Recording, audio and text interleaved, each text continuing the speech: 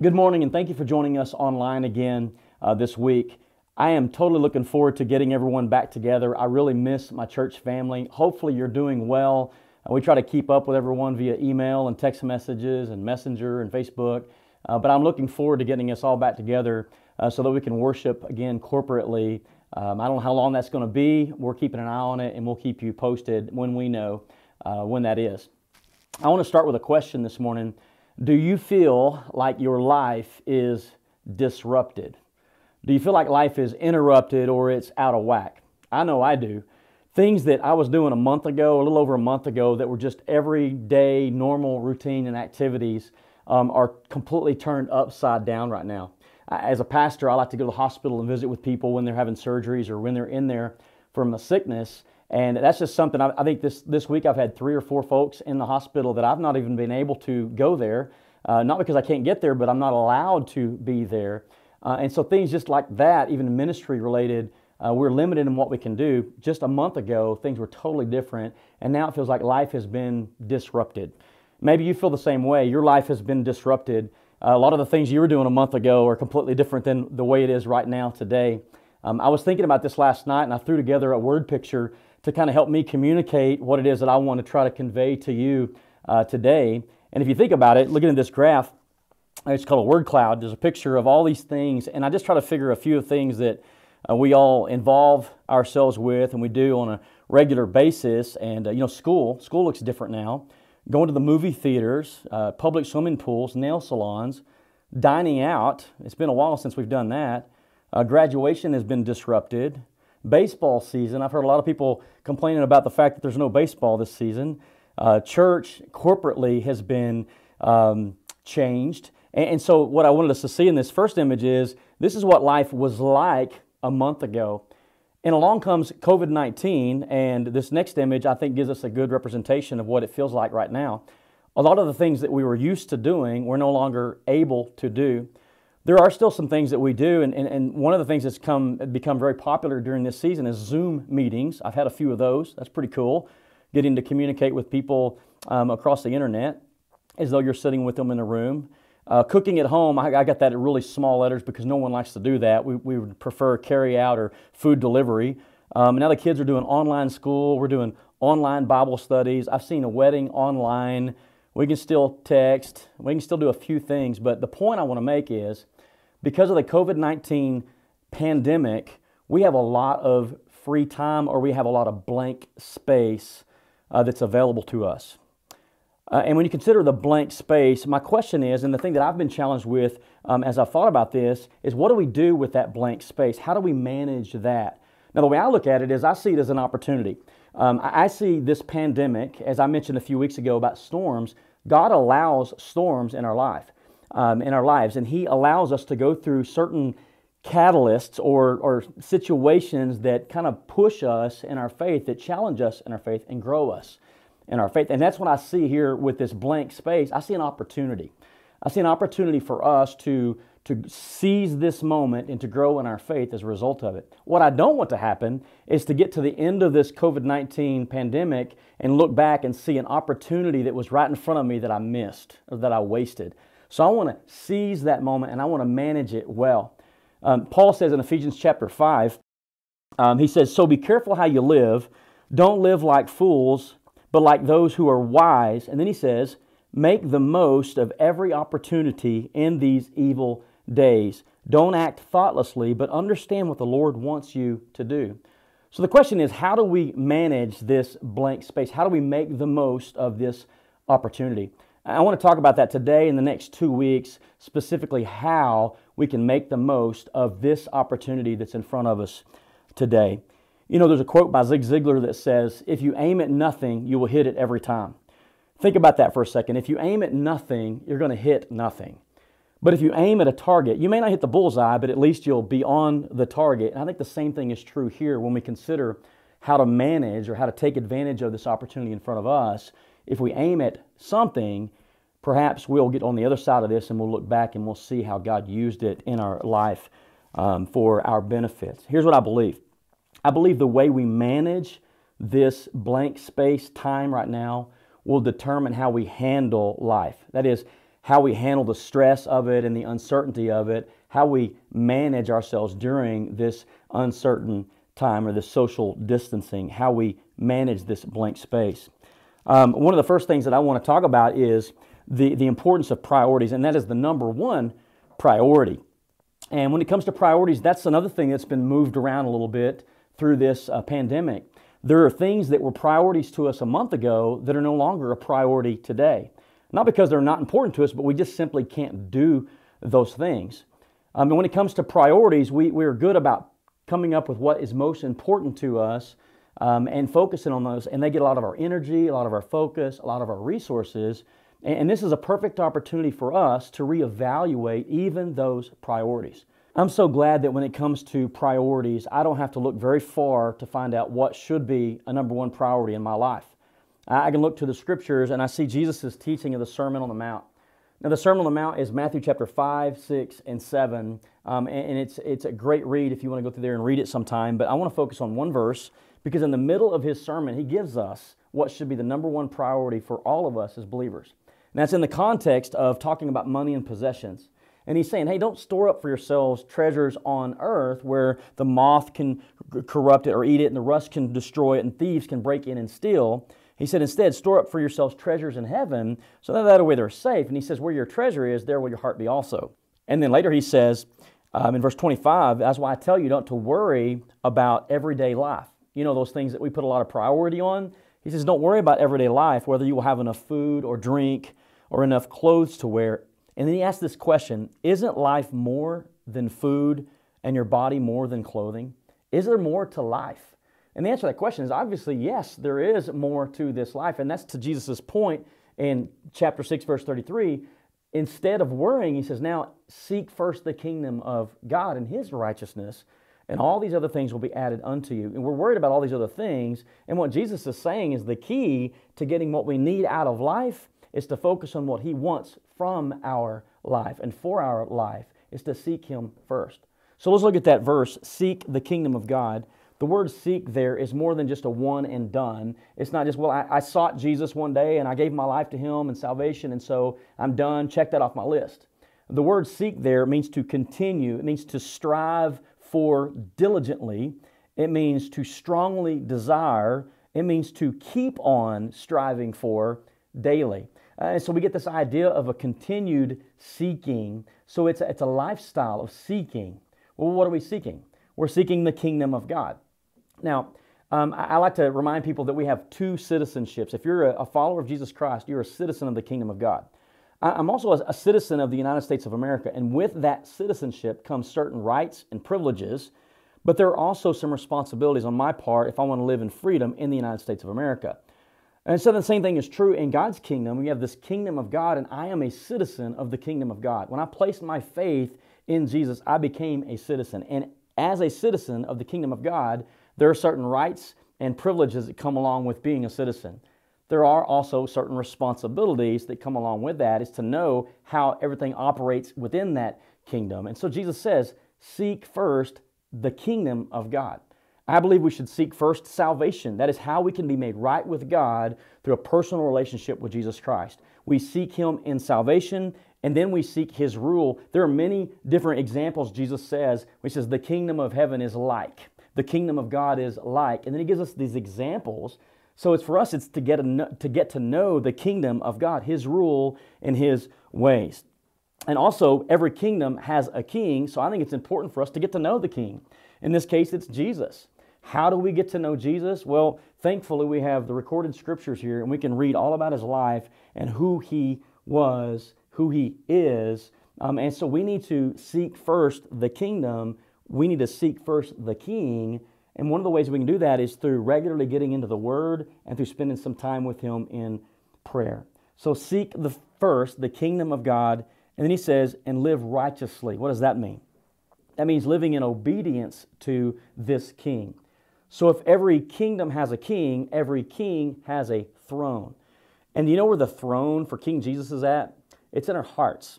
And when it comes to this throne that's in our hearts, we can either sit on that throne ourselves, and let me just tell you from personal experience, that never works out very well, or we can give up our throne to the rightful owner of it, King Jesus, and we can let Him sit on the throne. Now, what happens when we put Jesus on the throne of our hearts is we say, hey, it's not about me, Jesus, it's about you. What do you want me to do? How do you want me to live? In fact, I think that if we consider these two questions as a filter when we're asking questions about how we should do just whatever it is that we're doing in life, we could run them through these two questions first. It would help us filter a lot of those answers out. Number one, is this for His kingdom? In other words, is this something that's going to bring honor to God? Is this something that glorifies Him? As a citizen of the kingdom, is this something that is in line with what He would want for me in His kingdom? Is His kingdom related? And the second question is, does it relate to His righteousness? Is it right? Is it wrong? You know, for a Christian to ask, is something that is sinful, is it right or wrong? We should easily look at that one and say, well, obviously it's wrong, therefore we shouldn't do it. So when we're approaching life, where we work, how do we spend our time, who we marry, how do we manage the resources that God gives us as stewards, all of those questions, many of those can be answered easily by just looking at those two questions. Is this for His kingdom, and does it relate to His righteousness? So seek first the kingdom of God and live righteously. And He says, when we do that, that's the command. When we do that, He says, I'll take care of your needs. I'll take care of those earthly needs. And I've proven that I'm able to do it, and I can do it. Look at the birds. They don't store seed in the barns. I take care of them, and you're more valuable to me than birds. And He says, look at the fields. They don't clothe themselves. I clothe them with the lilies of the valley. So I'm very capable of taking care of your needs. So those shouldn't be a priority in your life. What should be a priority is to seek me first. That's what He's saying. So what's one way that we can put this into practice? If we're to seek His kingdom above all else and we're to live righteously, what can we do right now? And this is where I really want to challenge each one of us. In fact, I'm going to do it myself. If we're in this social distancing phase for the next 3 weeks, I've got a great idea. We want to get to know the kingdom of God and, more importantly, the King that's in that kingdom. Let's all commit, starting tomorrow, Monday, to read through the Gospel of John together. And the reason I want to do that is there's 21 chapters in the Gospel of John. If we will take one chapter a day, then 3 weeks from now, let's just say that hypothetically we're through this COVID-19 pandemic and we're able to get back together corporately, how cool would it be to look back and say, you know what, during that time of social distancing, I wasn't idle in that time. I was intentional, and I made the most of that opportunity by getting into God's Word and trying to get to know this Jesus a little bit better. What a great goal for us to aim at. So I want to challenge you to do that. I'll do it with you, and then in 3 weeks from now, hopefully we'll look back. And for some people, it'll be the first time ever you've read through the Gospel of John. I got some good news for you. If you want to know who Jesus is, read the Gospel of John, because it is amazing what John reveals about who Jesus is.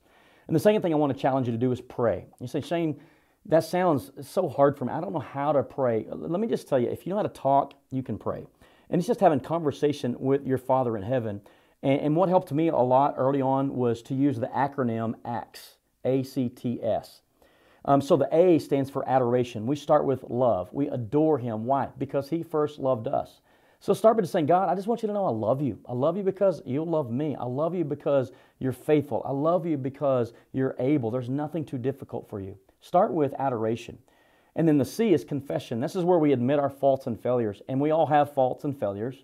This is where we say, God, I ask that you'll just forgive me for my sins and cleanse me of my unrighteousness. 1 John 1:9 says that if we confess our sins, He's faithful and He is just to forgive us of our sins and to cleanse us from our unrighteousness. So we confess to Him our sins. And then T is thanksgiving. And we could go on for a long time on Thanksgiving because we truly have a lot of things for which we can be thankful. So spend some time just thanking Him for all that He's done and all that He's doing and all that He's going to do. And that's by faith. And then lastly, the word S, that's the supplication. This is usually where we jump to immediately when we pray, God, I need. Let's say that to the end and just say, God, okay, now I want to share with you where my heart's at and what I need today. Give us this day our daily bread. Meet my needs today. I need some security. I need some peace. I need to know my job is going to work out. I need to know that my family is going to be okay. That's when we put the supplication. And so begin by just going to Him in faith and using that acronym. Just begin to commune with Him in prayer. And I promise when we do that, we're seeking Him. The things that are going on around us begin to diminish in comparison because we know that we're in right relationship with the Father if we trust Him by faith, and we're growing and we're close to Him. And when we're close to Him and we're looking at Him in the middle of the storm doesn't seem that difficult, and we will get through it because He is with us. So how about it? Can we make that a priority in our life in the middle of this social distancing, in the middle of this blank space? Can we make the most of this opportunity by making it a priority to seek first the kingdom of God? And for us practically, by opening up the Word and getting to know Jesus better through the Gospel of John, can we spend some time in praying? Can we prioritize those in our life? You know, this past Wednesday marked the 108th year anniversary of the sinking of the big ship called the Titanic. In the North Atlantic Ocean, I think almost 1,500 people died. In that story, there's a story of a lady who was on a lifeboat, and she was about to be lowered to safety, and she remembered something that she had forgotten back in the stateroom. So she asked for permission to run back to her stateroom and to get whatever it was that she had left behind. And they gave her just a few quick moments to do that, and she jumps out of the lifeboat, runs across the deck, which is already at a dangerous angle. She runs through the gambling room where all the money was stacked. They said it was an ankle deep high.